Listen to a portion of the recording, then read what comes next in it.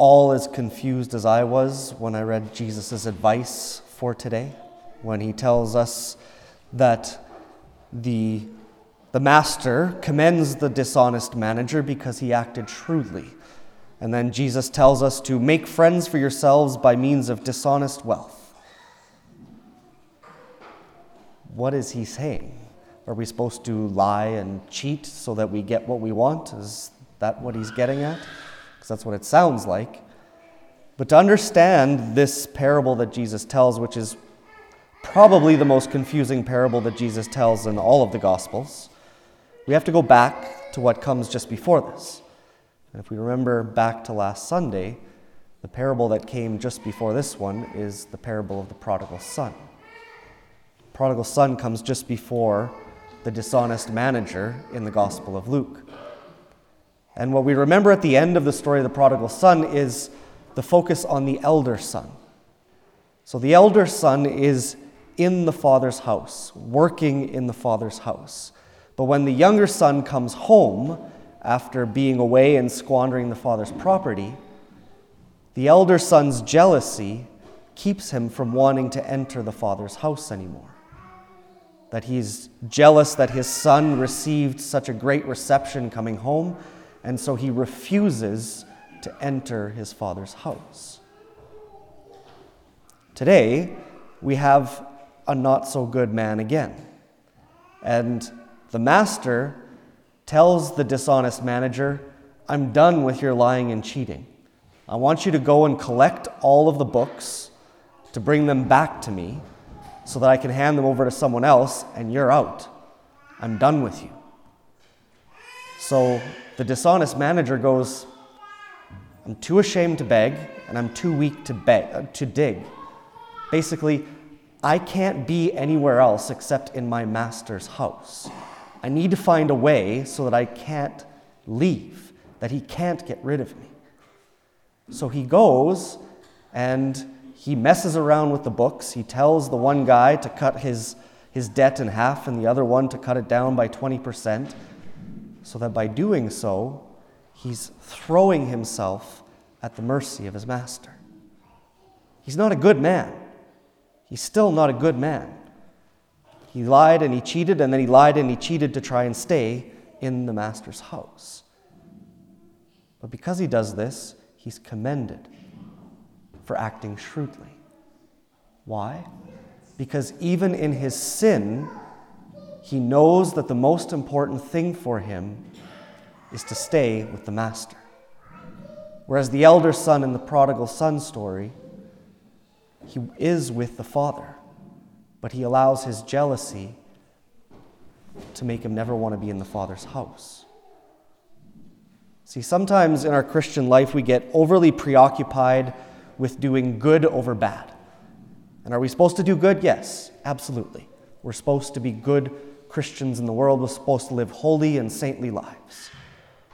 But when we get overly preoccupied with trying to do more good than bad in our life, there's a great temptation for us that we do it apart from God. That's what the elder son did. He was a faithful servant in his father's house. But he didn't really love the father. Because if he would have loved the father, it wouldn't have mattered what happened when his son came back. He would have stayed with the father. But his good service didn't lead to love of his father, so that when his jealousy came, he rejected his father. Whereas the dishonest manager is not a good man, but he acknowledges his need for his master, for the father, no matter what. And in the teaching, in the tradition of the church has kind of a very concrete teaching around that kind of explains the difference. Church talks about perfect and imperfect contrition. Perfect contrition is, I am sorry for my sin because I love God and what I did was wrong, and I want God's mercy because I love him so much and I'm sorry that I hurt him. Imperfect contrition is, I did something wrong and I don't want to be punished. and so I'm going to run back so that I can avoid being punished. That's the dishonest manager. But most of us are stuck in imperfect contrition. We just don't want bad things to happen. We don't want to go to hell. But that's enough for God. That's all he needs. That's why the master welcomes the dishonest manager back anyway. He doesn't need perfect contrition from us. For us as Catholics, that's part of the gift of confession. Every time we go to confession, confession perfects our contrition. So when all that we want to do is avoid punishment, God perfects our contrition in confession to bring us back to him for love of him, to make us like the prodigal son coming home. The real question offered to us by the dishonest manager is, will we let even the worst part of our lives be an opportunity to draw closer to God rather than pull away? Will we let the worst times be an opportunity to stay attached to the Father? Or do we run away? Because the response of the master today in the parable is that even in the worst, as long as we acknowledge our need for him, he's there to draw us in. Because God wants to lose none of us. God has conquered sin and death in our life. It's not an impediment to be with him. But sometimes we let it be.